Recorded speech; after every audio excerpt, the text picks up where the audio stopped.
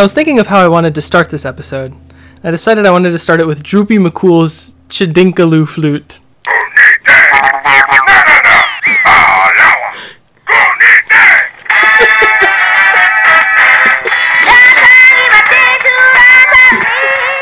Okay, I'm sorry. That's the kind of quality I'm our 21 audience years comes to us old. for. I am 21 years old. I bought it when I was 19, so it's okay. Yep, all 2,000 of all make our mistakes 10 as teenagers. Cloverfield Lane viewers had just left.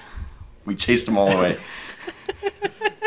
All right, fellow basement dwellers. Well, that was the infamous Jedi Rocks, viewed in the special edition of today's film, Star Wars Episode 6, Return of the Jedi. I am joined, as always, by Zach Garrigus and Mitchell Bardsley. Good to see you both. Hi. I'm excited to talk about special and non-special, and perhaps more special for being non-special, things about this thing, and parsing whether it is good or not, and whether it's okay to enjoy it. Let's open with general thoughts, I suppose. Ratings out of 5. What did you all make of it? Well, I can go ahead and jump in here. Go ahead. Considering my voice is a lot better than it was last time. Maybe not your words. Maybe not. We'll see. So I feel like I've said this every time we've talked about Star Wars, but I've gone on record as saying that I'm not the biggest Star Wars fan. But of the Star Wars properties, I am the biggest fan of the original trilogy. And as a kid, I always remember liking... going back and forth between liking this one and Empire the most. Now, at various points, I would say that I liked Empire the most because I thought that there were more stakes, or because the bad guys got to win, and that made it a little more interesting. But I also liked this one because of sort of the finality of it, and because I liked rescuing Han from Jabba and whatnot. But watching this now, having rewatched the previous two seasons, and also with maybe a little bit more of a seasoned mind as a filmmaker and film viewer, something feels kind of off in this one that I do think makes it the weakest of the original trilogy. Whether you like A New Hope and Empire Strikes Back or not, and I personally am sort of unimpressed with A New Hope, there is sort of a creativity and a real energy and almost like a, dare I say, magic to those two that's really, really grips you as a viewer, and that really doesn't feel like it's in this one.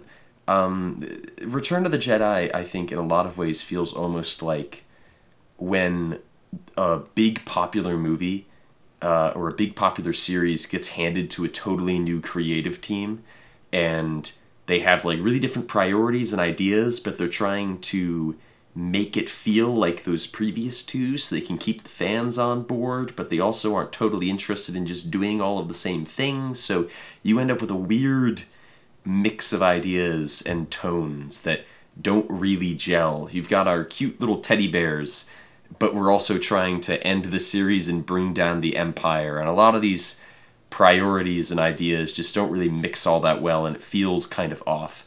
So 3 out of 5 from me. There are definitely things that I like in it, but I do think it's probably the most muddled and the least effective of the original Star Wars movies.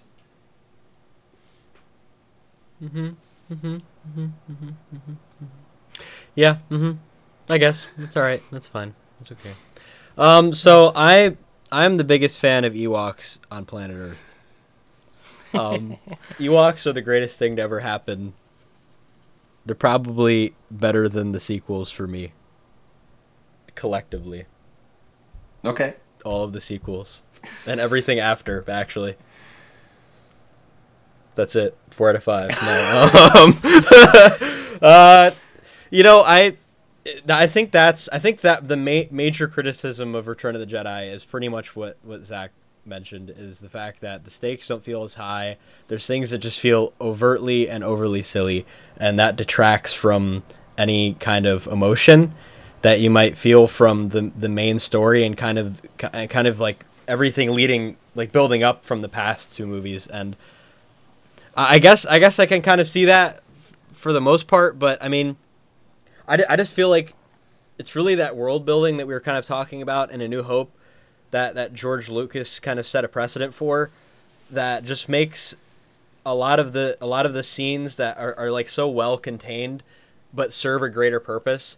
And I feel like that structure is pretty consistent in this. And I feel like a lot of like each individual scene just has its own progression and has its own impact on the story as a whole that you don't really see in a lot of sci-fi movies in general. Especially today, you do not see them at all, basically, at this point. But like Christian mentioned in his Letterboxd review, like that, the whole Jabba's palace scene, that whole intro thing, it doesn't feel like a different movie to me. It still feels like we're still leading up to that grandiose ending. We're still leading up to figuring out how the arcs are going to end. And I feel like that motivation is really powerful. And I feel like that's really the driving force behind this movie that makes me less inclined to criticize the weird, like, zany, silly stuff. And especially with the special edition. But yeah, but anyway, I really don't think I think there's like very few select scenes, like my dad was mentioning, like when one of the Ewoks dies and the other one it's like Vietnam, like freaking Forrest Gump, and he's like trying to wake him up and he realizes he's dead. It's so sad. And that happens while these greater stakes are happening and everything. But it's really, for me, like the hardest thing is knowing what comes after Return of the Jedi from Disney is really like the hardest thing to grapple with, because you don't really know what the purpose, like the overall overarching purpose is for all this silly stuff. Like, what is it really going to amount to in later films? How is that going to play out in the prequels once those come out, kind of thing? And like, not very well sometimes, in my opinion. And like Zach kind of mentioned in his review, it kind of leads to a quote unquote downfall in a way. I don't know if I would, say that like it's really that dramatic, but I do think there's a lot of elements that Return of the Jedi presents that are mishandled later, I'll say. But the overarching narrative is so powerful. The relationship between Luke and Vader and Palpatine is so, like, talked about a lot. Like, it's really been hyped up. It's been something that everyone, like historically and just you watching the first two movies have been looking forward to. It's such, like, it's not just the fact that it's iconic, but it's just, like, it really is like a Shakespearean kind of space opera, and everything is all has to do with the characters. They all have their own score, and they all have their own like special locations where they're from, and all the things. Like, everything is all representative of each other, and everything just feels very like extremely set up to the point where all the drama feels like it's going to be worth something. And it maybe a lot of it is stylistic and less like actually like well thought out. It's like Luke is like, I want to turn my dad good, and if you kind of explain that to someone that hasn't seen Star Wars, it sounds absolutely ridiculous and completely dumb. But just the presentation is just second to none. Like, there's really nothing like it. This feels unique to me, and there's a lot of things in Return of the Jedi that are particularly well presented, especially having to do with Endor, and just there's always going to be a movie poster of every planet they're on, and the sequels don't capture that for me almost at all with a lot of the planets for me compared to a lot of the original planets. And Return of the Jedi is just another example of that for me. And I do think the forest moon of Endor is like one of my favorite planets. Planets, quote unquote. I just said a moon is a planet. Wow. But anyway, 4 out of 5 for me. That 1 star is definitely having to do with that silliness and the messiness of the actual plot. Is way more noticeable here than the last 2 films. But it wraps up so well. It's so easy for me to forgive. Yeah. I'm hoping everything congeals in my mind. I just don't know where to start. I don't really know how to feel about this movie. I feel like I sort of have 2 separate spaces in my mind for Star Wars. The one where it's very exclusively me as like a fan of Star Wars, and then me as a cinephile. I feel like I'm allowed to say that at this point. And I really struggle with a lot of this. I think from a critical standpoint, this is one of the weaker Star Wars movies, not just in terms of the original trilogy, but overall. And, unlike my co-host here, this is coming from someone that really loves all of the films for what they are. Mm-hmm. And there's just something about Return that feels just not quite there. I really love the Jabba sequence. I think there's such an impeccable sense of there's great set building there, especially when they're still in his palace. I talked in my Letterboxd review about the musical cue that John Williams gives right before the Pit of Carkoon battle sort of erupts, and it's just one of those moments where you totally latch into it. And there are a couple others like that. John Williams, thematically, he's got this nice theme for the Emperor going, and plenty of good music for the Ewoks. But there's this big middle section where it's a lot of characters talking. After we get this great intro with Jabba, Luke goes and talks to Yoda for a while, and we hear a lot of stuff we already knew. And then he goes and talks to Obi-Wan about all of that same stuff. And Obi-Wan says it's all about having a certain point of view. And I guess I don't have a huge problem with that, but just from a rewatch standpoint, I think Return of the Jedi has one of the lowest rewatch values of all of the films, if we're viewing it holistically. Yeah. But I totally echo what Mitchell said about the ending with the Emperor and Vader. And we see these seams in Vader. He says, "It's too late for me, my son." But at that point, he's already acknowledging that Luke is his son, even though he's saying Anakin is no longer a part of him. And that is done very poetically, I think. But then they're like, Harrison Ford can't even, like, he's practically openly laughing. And one like the first scene when the Ewoks surround them, and then it's just kind of like, oh, I love the Ewoks too. And it's probably a byproduct of me having seen this first when I was a child, but like I can acknowledge that, okay, this is, kind of a meme. Yeah. And then when the big Endor battle finally happens, like, I mean, they're literally like, they're just like poking sticks at the stormtroopers, and they're like falling down, and it's like, geez, like where did the like grandiose feel of like Bespin go? It's just. So I give this a 4, mostly because I love Star Wars, because John Williams is here, because ILM is here, because that ending is here.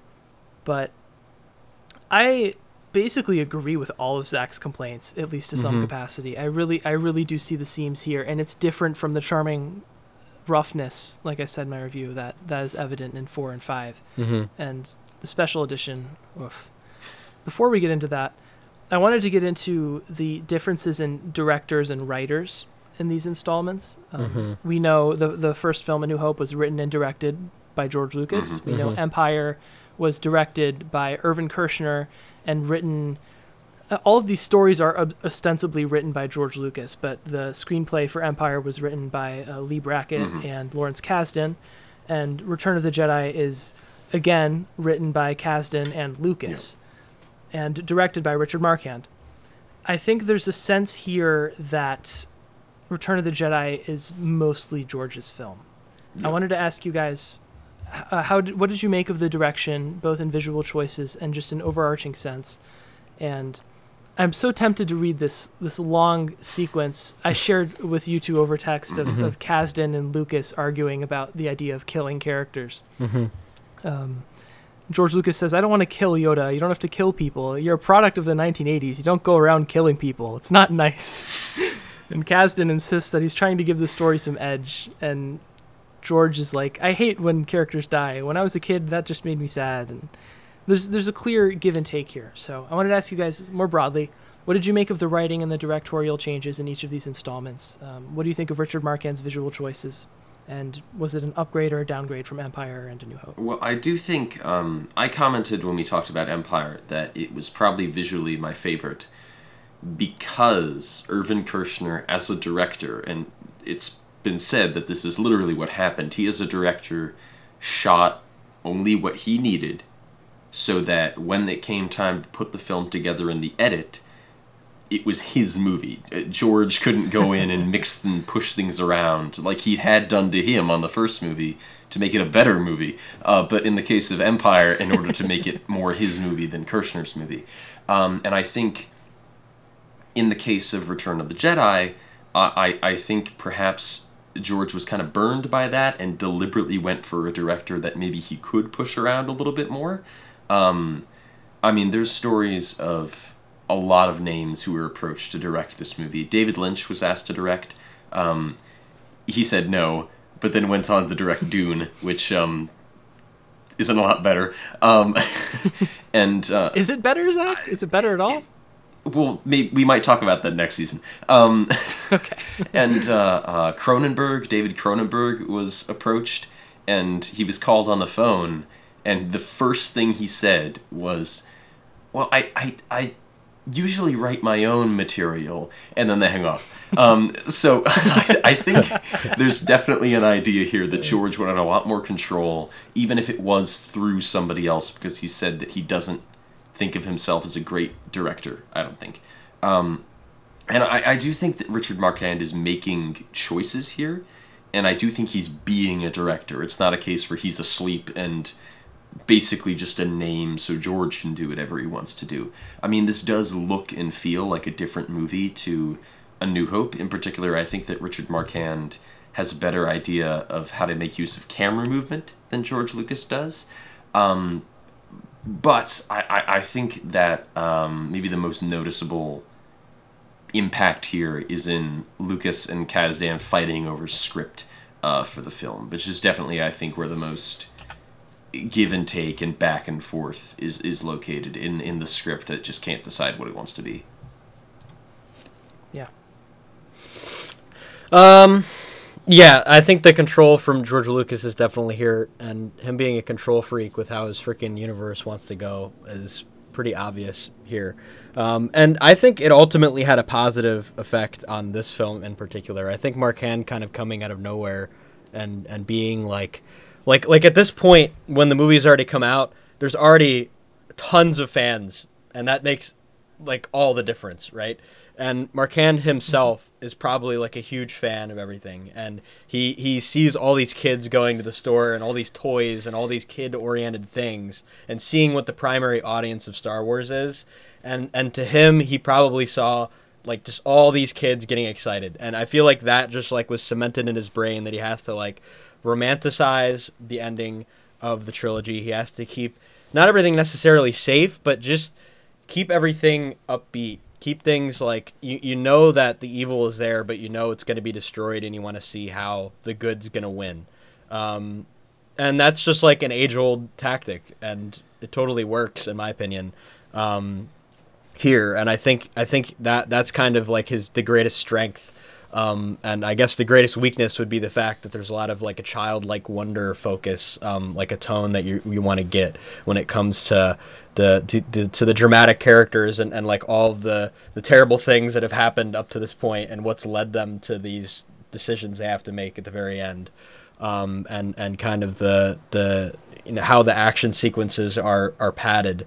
And that can start to be troublesome fairly quickly. And I think having the absence of like multiple stormtroopers like coming out of everywhere and shooting, and there's a lot of blaster fire back and forth for a long time in these tight corners and everything, versus having this gigantic forest with all these tiny willow creatures, Viet Cong coming out of the trees, and just I think there's the uniqueness of it, and how the comedy is somewhat, in my opinion, it's pretty well paced considering what else is going on, like with the Emperor and everything. And I don't think it's terribly intrusive, but I do think its inclusion and having that childlike wonder focus can definitely be somewhat of a hindrance, and it's pretty unavoidable, especially considering the stakes and the other like the previous movies and how detrimental things were in Empire Strikes Back. So yeah, George Lucas is definitely the executive producer that is there on set every day and answers all of the questions that Marquand couldn't. Yeah, I keep going back to this book that I read, and there are a lot of sections where they're debating how they want to portray certain things. Like, what should Darth Vader look like when they take the mask off? And Marquand's like, we should get Laurence Olivier or some big recognizable star. And George Lucas is like, no, you should just get someone that looks like a guy, like a nice guy. And then Marquand is like, You're absolutely right, George. How dare I be incorrect? Yeah. And there's like 10 exchanges like this where Marquand has an idea and George is like, no, let's do this. And Marquand's like, you're right, George. I'm sorry I said anything to the contrary. And yes, because I think this is totally George's film. Because he's Go ahead, a Zach. small-time director getting his big break. Like, he's not going to say, no, George Lucas, god of science fiction, you are wrong. Like... Yeah. No, I don't mean to cast blame on him, but, you know, it's... that's just who Georgie is at this point. And it's bizarre because he says in a lot of interviews that he sought out a different director for 5 and 6, not just because he thinks he is a bad director or lacking director, but because he doesn't want the work to be as overwhelming on him. Mm-hmm. And he will say that not directing them did nothing to help his health or his workload on it, because he's still there every day. And I think it's more evident still in the writing, because I can at least tell, like Zach said, Marquand is making visual choices, and I don't think he's less visually interesting than George, but for whatever reason, I think I prefer George's direction more, even though I know George is a relatively, like, did we get it? Okay, cool. Yeah. There's just, the way Marquand moves the camera just felt a little too different to Empire, yet not dynamic or specific to me. I really can't explain why. I think it's a purely subjective thing. But something about Marquand's direction just wasn't totally for me. Writing, it's just clear that Lucas is done with Kasdan and then his pushing here. I mean, Kasdan did a marvelous job on Raiders and on Empire, but I really think George is just sucked all of that out of it as much as he can. I think we get a handful of jokes we could probably chalk up to Kasdan, like Han has some nice one-liners early on. Those are probably his work, but it's George. It's George through and through, for better or for worse. And I like it, but I can acknowledge that it probably could have been better. So we've sufficiently toasted George, or have we? Because there are 2 editions, well, or more than 2. There's quite a few different special editions, but the simplified version of discourse would be, there is the theatrical version of this film, which is only legally available on VHS from 90-something, and the continually re-updated special edition, which is viewable in glorious 4K, Ultra HD, whatchamacallit, with some regrettable computer-generated decisions, among others. I understand you 2 watched 2 different versions and may have seen the other version at differing times in your life. I've seen both. I meant to watch both for this rewatch. I only had time to rewatch the special, but I've seen the theatrical many times, including in recent memory. So I'll be able to discuss both. But I wanted to ask you your respective opinions about the changes here. Some of the most notable being CGI-heavy Jedi rocks instead of Lopty neck, some additional Boba Fett cutaways in Jabba's palace, changed celebration song at the end instead of Yub Nub, and some cuts to other planets across the galaxy with people celebrating.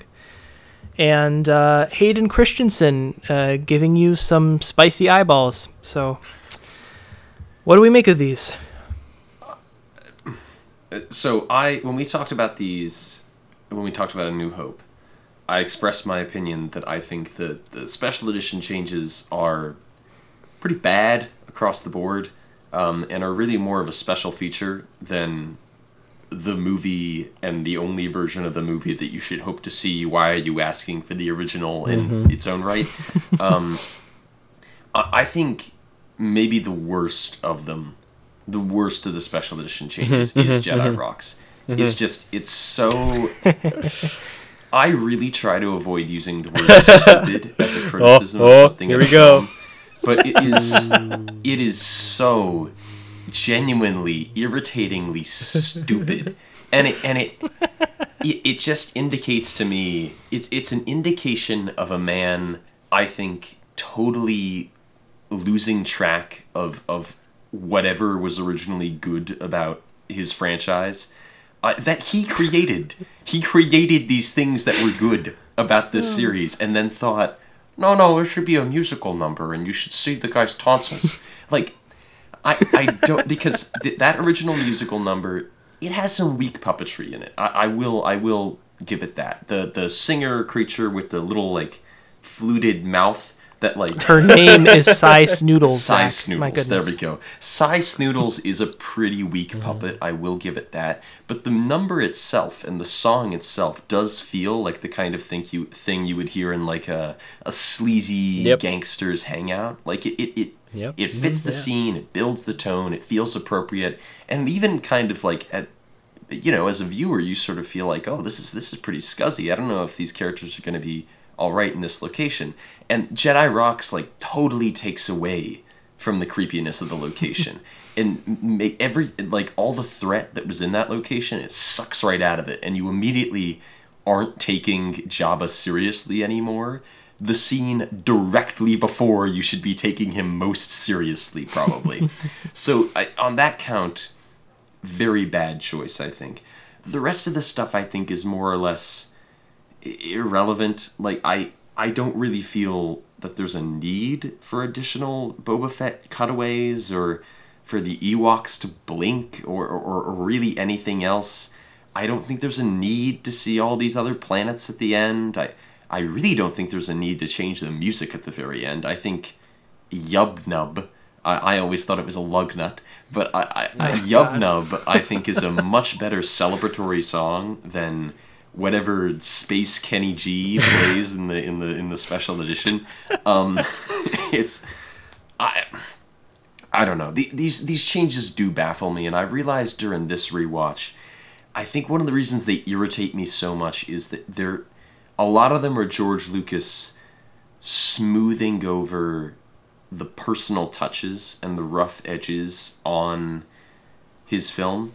Films, I don't think, are meant to be perfect, and I think there's a real push nowadays for everything in a movie to be perfect. But a film, I don't think, is all that separated from a play or from theater or from any other form of a presentation of a story. Sometimes things in theater and drama are imperfect, but the viewer is willing to suspend their disbelief and push through in order to enjoy the story. And that's where I think a lot of the personal touches come from. Maybe Rob G. Pufnstuf didn't quite put the puppet together properly, but that's his puppet. That's Rob's puppet. And that's his touch on the movie. And when you go back and paint Jedi Rocks over that kind of thing, it makes the movie feel so much less personal and like it makes it feel like a much colder product, at least to me. Buy the Max Rebo merch. Do it. Yes. Yep. I completely agree. Max Rebo. If you're just gonna go back and improve the effects, and let's just say like the special effects are better, it's probably not worth it unless something was like severely messed up, or like even with like the lightsabers, if they just look like white sticks or something, it's not gonna like take away from the value of the product that was being made at the time. Like it's really not. If it's just a quality of life improvement, it's probably not worth going back to just re-release the entire movie in that way. You can have restorations and remasters and things like that, but then adding stuff, especially adding CGI to a movie that actually does practical effects pretty well, in my opinion, and the ATST is like awesome. I love the ATST, both of them, and then just like the progression of the Ewoks figuring out how to destroy them and everything like that. All that is really fun, and the Rancor, obviously, just everything from the time period just seems to be doing what was meant to be accomplished better than the CGI.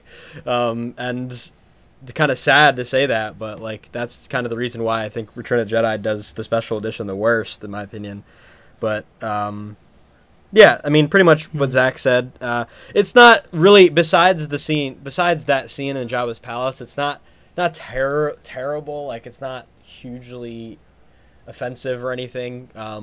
And I think you can pretty much get through the movie, especially if you're like born and raised watching this version or not watching the original. You didn't watch the original theatrical cut first.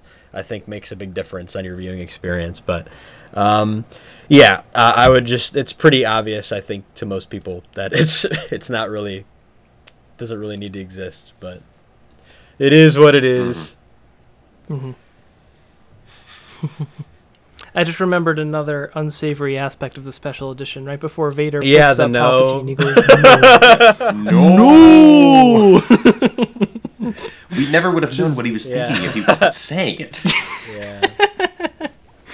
Yeah, like, what did they think they were answering for us that wasn't already... Anyway.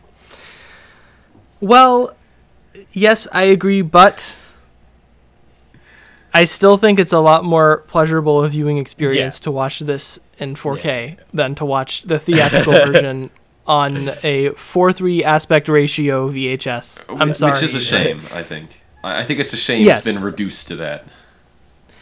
I Give me feel my like it's a 4K matter of time they VHS just right put them now. out. Like a couple months after George Lucas bites the dust, maybe. We'll see. Yeah. I don't know. I don't have a lot more to add. I will just say I don't think Lopty Neck is particularly great either. It's definitely better than Jedi Rocks. Yeah, I mean, but, it's not really a song. It's just kind of like a thing that's on in the background. Like, that scene really isn't a musical number in the original, and then they made it into one, which has forced us to have this conversation where we pretend that Lopty Neck was It's all meant part to of the be like a plan. big deal. George knew. But He knew we'd have this podcast.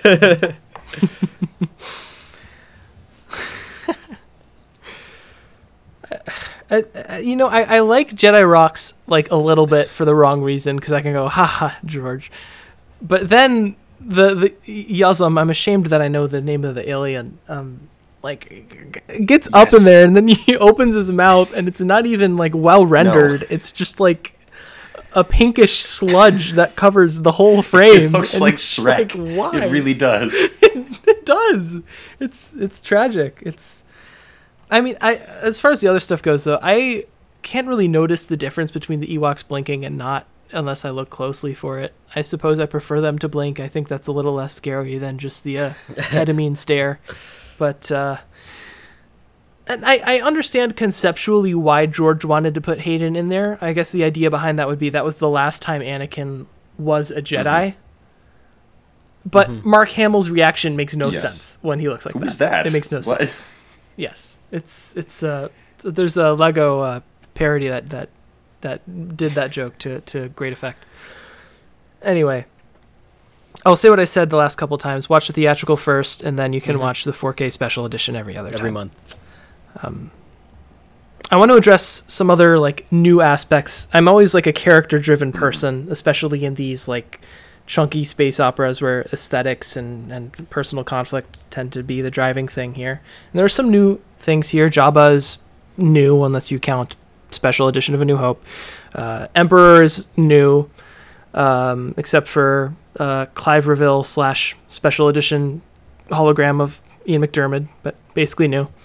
The Ewoks are new. Nyan Numb is new. We already talked about Max Rebo and Droopy McCool and Cy Snoodles, but I don't know. What characters draw your attention? You're certainly invited to talk about Luke and Leia and the others as well, because there's plenty going on here. But Ian McDiarmid, hard yeah, carry. what did you make of the people here? Go ahead, Zach. Oh, okay. Yeah, I do think Ian McDiarmid is kind of the standout in this. He's playing it's not quite the Emperor that's sort of like passed into pop culture as like this is what the character is. I think there is a difference between prequels Emperor and that's not Palpatine, but like prequels Emperor, meaning the end of Revenge of the Sith, and this Emperor. This Emperor has a bit of an attitude. Sometimes he's like sassy in a way that's pretty funny. There's a line where he says he's talking to Vader, and I thought I told you to remain on Your the command well, ships. there's a scene later where he's in his throne room and he's talking about they're talking about Luke, and then he ends the sentence and he goes, and then you will bring him before me. Yeah. And it's very like pouty and like sassy, and it's like, oh, okay. So I thought that was fun to notice, but he is still delivering that sort of like it's sort of like it's basically like a male witch. Basically, it's warlock. It's an interesting way to tackle that character, and it's a warlock. There we go. And it's I think it's an interesting extension of what we saw in either version of The Empire Strikes Back, where it's more of this shadowy figure that doesn't look the same at all in the original version of A New Hope, but it carries on that idea. Jabba is a great design and a great piece of puppetry as well. Even though I don't hate furry man Jabba from the original like cutscenes from A New Hope, but I do think this makes for more of an interesting opening to the film, and there's a lot of cool character designs that I think can come out of that. All the different creatures and puppets and everything that are in this room, even if a lot of them are very Muppet-like. I think a lot of the other characters don't really leave much of an impact. I think a lot of Star Wars fans love the designs of characters that have kind of become memes within that community. Nyan Nub being an example. Numb, not nub. My goodness, you're hopeless. And Admiral Akbar. Of course. How could I forget? Being another example. I mean, but I don't really think Akbar is like all that significant or compelling of a character. It's just that he says it's a trap. And so, therefore, Star Wars fans have something to throw up their arms and cheer about whenever they go to a screening together. And the Ewoks, I think, are a strong piece of design as well, even though I don't really think they're the best design for what they do within the confines of the story. It's pretty obvious based on the script or based on the writing that final battle is meant to recall something like the Battle of Little Bighorn, where, this much bigger, more technologically equipped army is being taken down by a force that is using tools and techniques that perhaps they're not expecting. But since they're little teddy bears, those techniques just come across like Home Alone and make the Empire look like nothing that even resembles a threat. But yeah, so I think there's a lot of new things introduced here. Most of them, I think, don't really stick out as much more than just additions to the canon, though, aside from maybe the Emperor and Jabba. Yeah. What'd you say about the Ewoks, Zach? What's your problem? Anyway, no.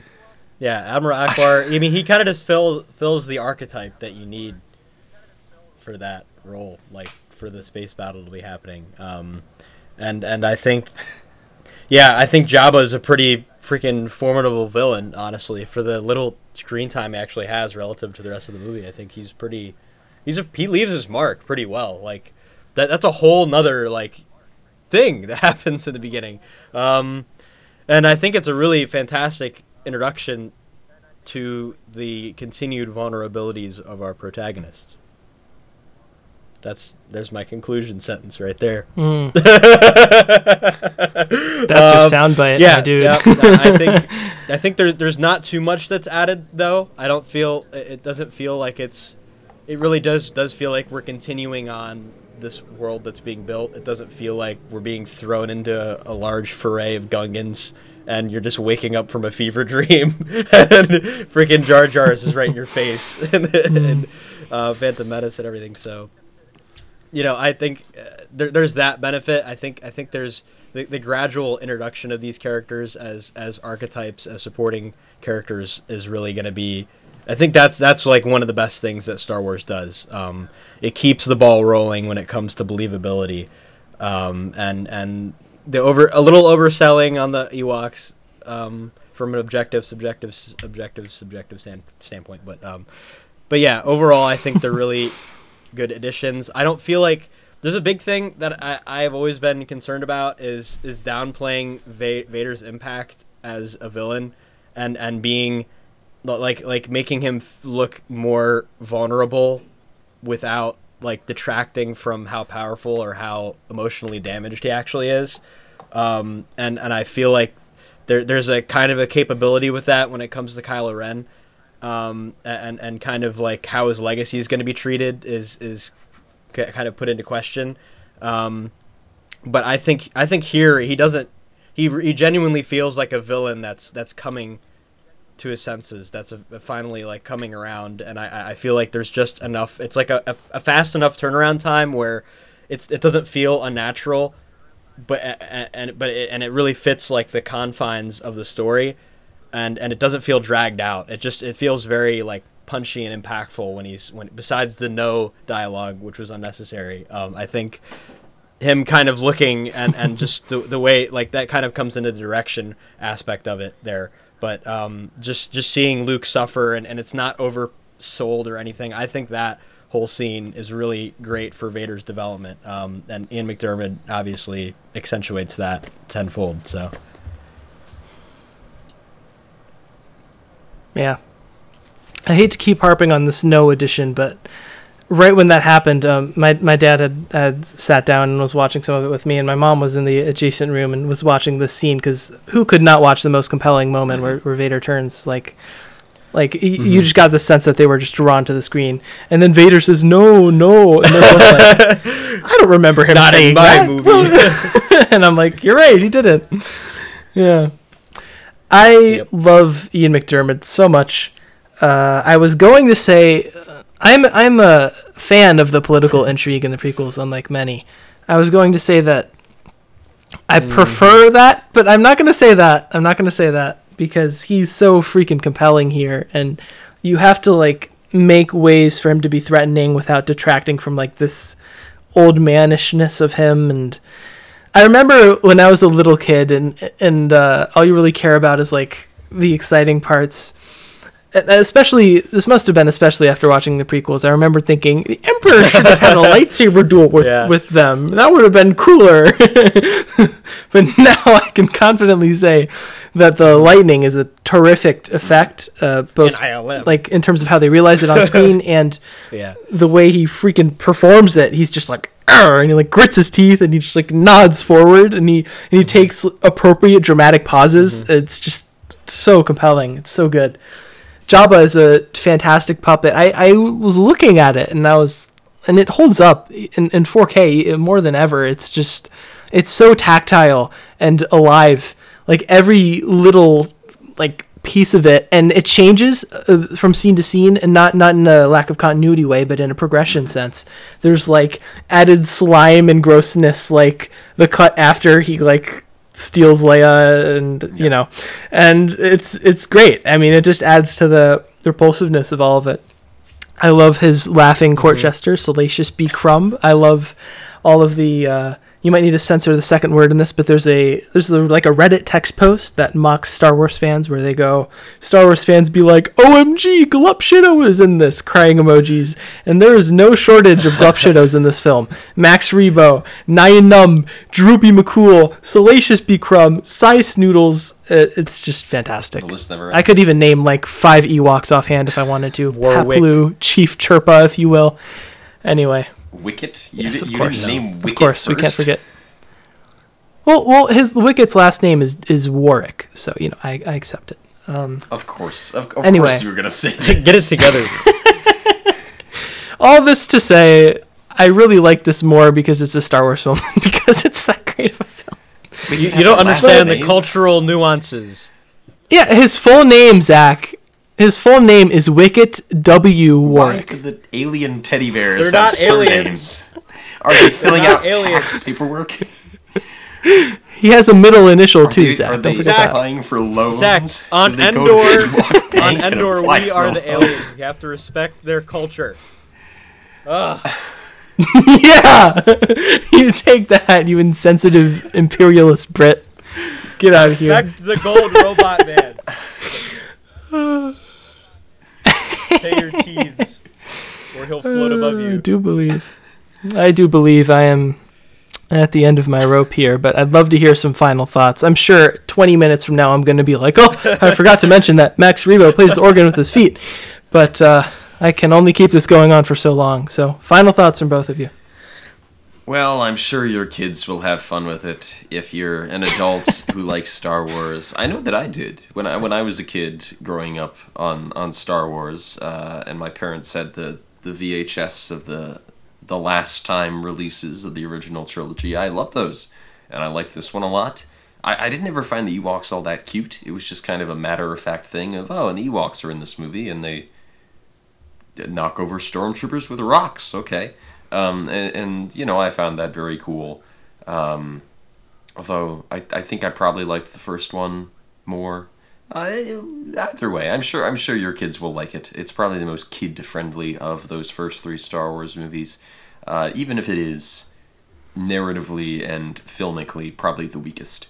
But I don't want to sleep on Richard Marquand. I like his camera movement, especially during that duel between Luke and Vader. There's this one camera movement where they're kind of on that like and then under technicians area, and it trucks along with them as they're dueling, and then go up into the open area. That's a really great camera movement. That's like one of the best shots in the original. You probably think that movement is cuter than any of the freaking Ewoks act. Yes, I do. I would swipe right on that movement. Well, too bad it's moving left. Jeez. Anyway, Return of the Jedi. I'm glad he returned. And it's a really great wrap-up to the trilogy, considering all of the problems we may have been suffering with. Who cares, man? You know, your sister... It's whatever, you know? It's just how it works out. It's just how it happens sometimes. Love is different way. You know, this is like you said for kids. You have to teach them the differences of love. And Harrison Ford figured it out that day. This is how we got those Cloverfield Lane viewers. So keep it rolling. He figured it out in the forest that day what love really meant. And he knew it wasn't for her brothers, and that's all that matters. Okay? Return of the Jedi is definitely, you know, I'm original trilogy fanatic, and there's really not a lot that can disappoint you, except the special edition. Everything else is basically lovable to some capacity. And I really don't think, I mean... I don't know. There really was so much setup, and there was so much kind of thought through when it came to the hero's journey, and I think there's enough of a world built at that point that it would have only been better to add on to it with George Lucas's vision, and I really don't think there would have been any problem with how he finished it as long as he kept those plot points tied well, and I think he did. And I just, you know, everything that you would want to expect in a Star Wars movie after those first two films is there, and yeah, that's pretty much it. Good thing they stopped right there, and we stopped at episode 6, and everything was wrapped up great. We saw free from the mouse. Okay.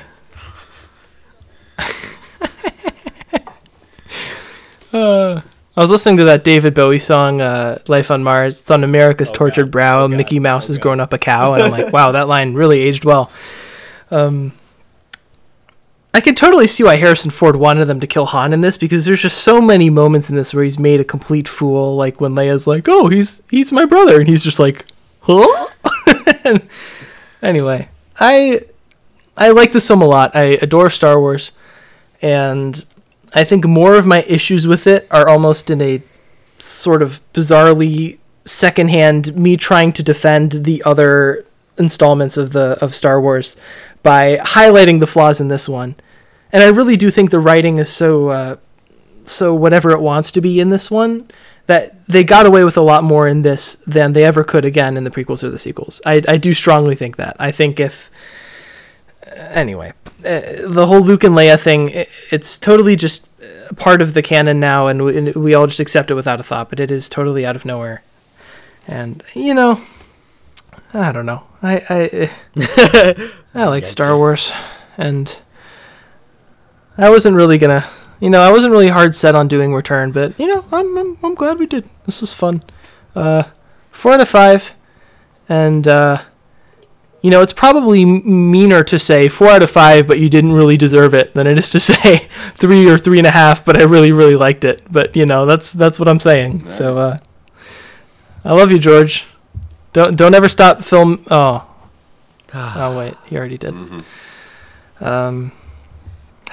Well, on that note, I guess we review the week in Week in Review. Is that right? Yeah. Hype.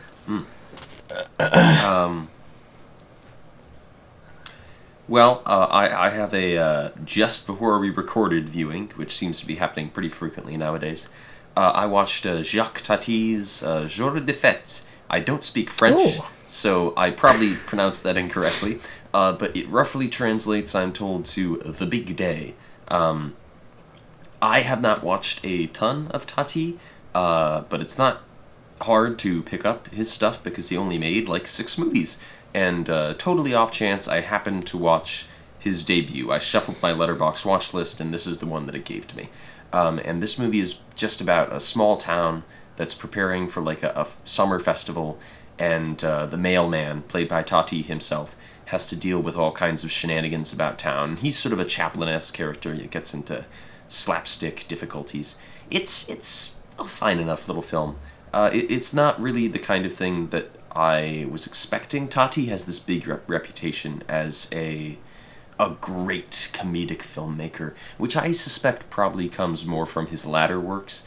It's strange to say that a director with only 6 movies can have latter works, but I have a feeling that stuff like Traffic probably has more to do with his reputation than this movie, because this is fine. It has some nice slapstick. He gives a nice comedic performance, but it's really not anything all that substantial. The last 20 minutes or so, where he's trying to do a really fast delivery of the mail because he's jealous of American postal workers, is probably the funniest bit. There's all kind of gags of him like holding on to the back of a truck on his bicycle so he can go faster and that kind of thing. So lots of fun bits during the last half, but mostly it's just kind of a slice of life movie about this French countryside with some occasional gags thrown in here and there. 3 out of 5. I enjoyed it, but I don't know if I'd recommend it really. I'll go. Prey. I saw Prey. Yes, and, yeah. Trachtenberg, he was there directing it and stuff. It really did great callbacks to Predator. I think it was a really good film. I think, based on what I've been reading from other people, I'm not as huge on it. I wouldn't say it deserved a theatrical release. Hot take, probably not. Strictly really from an acting and from an effects standpoint, they just really don't hold their muster. I can kind of see why you wouldn't want to release that in theaters. I know it was kind of a contractual obligation. Is kind of what led to this being on streaming for Hulu, but otherwise, like besides that, the Midthunder's great. I think she's a great protagonist. She's instant appeal as a badass, and I really like the Predator design, and the homages are either very explicit or very subtle to the first or second, or really other Predators, mostly the first and second though. And I really enjoy the setting. I think it's definitely worth seeing if you enjoyed the first Predator at all, because it really is trying to ultimately pay homage to the first one. The action is a little bit too much shaky cam probably, but for the most part, it's really engaging. Super gory, doesn't really hold itself back at all. Some of the best action we've seen from any Predator ever. Extremely well choreographed. And it's a little bit on the shorter side, but ultimately I think it's worth watching for anyone who's a fan. The story is the story and dialogue. I mean, it's definitely serviceable, but it's very predictable ultimately. But and just everything else makes up for it so much, especially what we've kind of been getting and fatiguing literally every Predator fan ever up to this point. I think it does justice. I would not be disappointed if they made a sequel. I think it would. I would be willing to see a sequel, especially if Midthunder's in it. But I think it's really great. I gave it 3.5 out of 5. But the acting doesn't really hold up for me too much. But the Comanche Nation stuff I think works really well. It's really well integrated, and it totally works in the universe, and it does not feel like a cash grab. I'm happy to say. Nice, very nice. I kind of want to rip Tom Holland a new one, but I think I'll save that for our next one because I don't know if I'll have time to watch another new thing. I'll be happy now. I'll preserve the childlike joy that Georgie would want me to feel. I rewatched A Hard Day's Night somewhat recently. And let me tell you, I liked it a lot more than I remembered liking it. I think the first time I watched it was when I was sort of first going through my Beatlemania phase, so I'm really not sure, but it may have been as early as sophomore year of high school. And at that point, I think I watched it and was like, oh, maybe old movies don't always suck, because this one was fine. But on this rewatch, I had gained the intellectual capacity, Galaxy Brain, to understand the hilarity of repeatedly referring to Paul's granddad as clean, as very clean. It's so freaking funny, and I don't know why, but it's so funny. And each of the Beatles are pretty nice at like handling their own little screen personas, especially Ringo. I think Ringo is really the star of this one because he kind of runs away and he plays the role of the maligned of the four of them. Mm-hmm. And I was worried sometimes that John was pushing his weirdness a little too far, but he reels it in often enough to still feel like a real person. And you know, it's all the interview sections when they're asking Paul all these questions and Paul answers all of them the same way. No, actually, we're just good friends. And hearing some of the songs in a different key. I was trying to figure out why they did that. And it must have been that they filmed them performing it at a certain tempo, and then they had to slow down the music to match the tempo of the footage. That's what makes the most sense to me. I have no idea if that's true, but it's really neat hearing And I Love Her and If I Fell and a few others in a different key. It's a different sonic experience than just listening to the album another time over. So kind of a treat for a big fan, I'd say.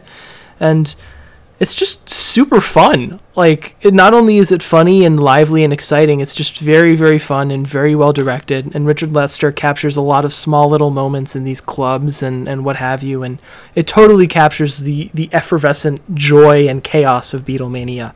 I'd highly recommend it. I had it at a 4 and it upped its way to a 4.5 on this rewatch. I watched the Criterion 4K release and it looks splendid. Mm-hmm. Only the second movie that my girlfriend and I have both enjoyed. After Finding Nemo. Which I asked for on Letterboxd, by the way. Sounds like you should just choose all of the movies I like, Sam. I guess so. It's starting to feel like it. Yeah. Marvelous Cinematography. Okay. Well, I'm afraid that last time I told a bit of a porky pie. Now, I said that the next film I'd be talking about was Spider-Man Homecoming. Because Spider-Man Homecoming is the next movie in the MCU. But because I am still technically suffering from said mysterious disease that I was suffering from last time, and because Spider-Man Homecoming isn't on Disney Plus, I couldn't go to the library to get it. So I had to watch the next movie in the MCU, which was Thor Ragnarok. And this one is fine. I think I have surprisingly little to say about it, actually. It's certainly better than Love and Thunder. Watching Ragnarok again, I was struck by just how much bigger of a movie it feels like than Love and Thunder, which is weird because I think the scale is actually, in a lot of ways, a lot smaller most of the time than it is in Love and Thunder, where the threat is that every god in the universe will be destroyed. And I also think it's a funnier movie. Jeff Goldblum is hilarious in it, even though he maybe only has like 3 or 4 scenes where he's the focus. But he's sort of like mild-mannered but very excited about everything. Oh yes. Sort of ruling figure on this planet is just hilarious. And theorizing how he got to be in charge in the first place is also very funny. And I think there's a lot of interesting chemistry that comes out of Thor's interactions with Banner in this film as well, and with his interactions with Hulk.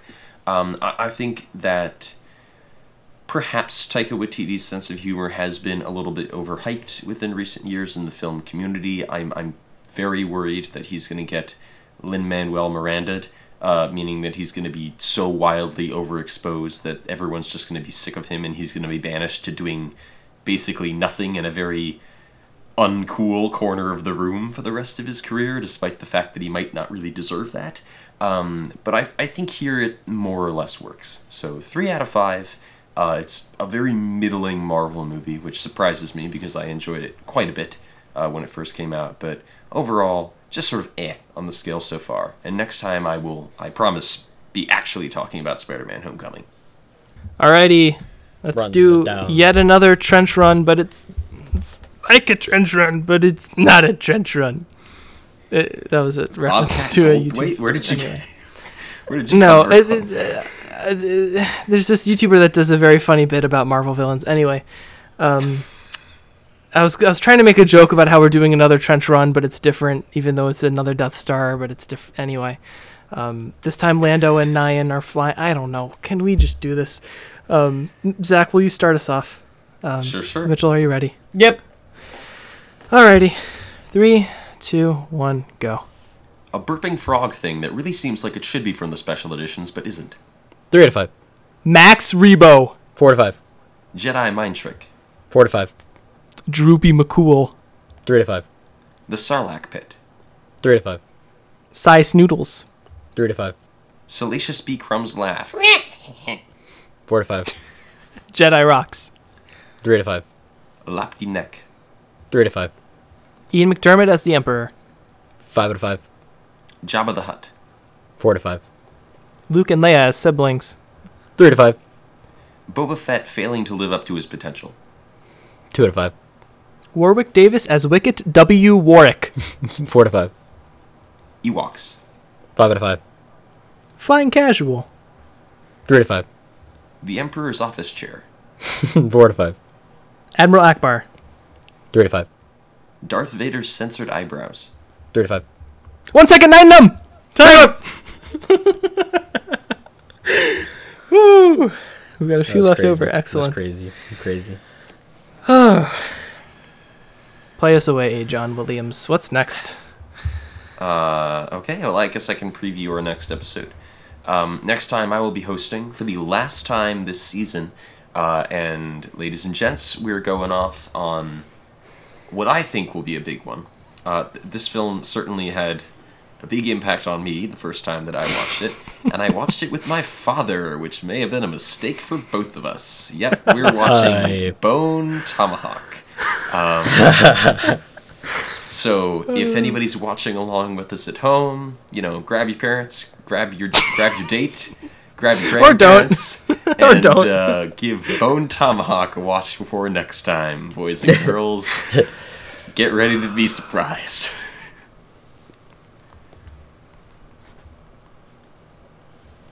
Yeah. You don't have to kill people. It's not nice. Well, this has been yet another space opera here. Another George Apology episode. Thanks for listening. See you next time. And I'm not sorry. Bye-bye.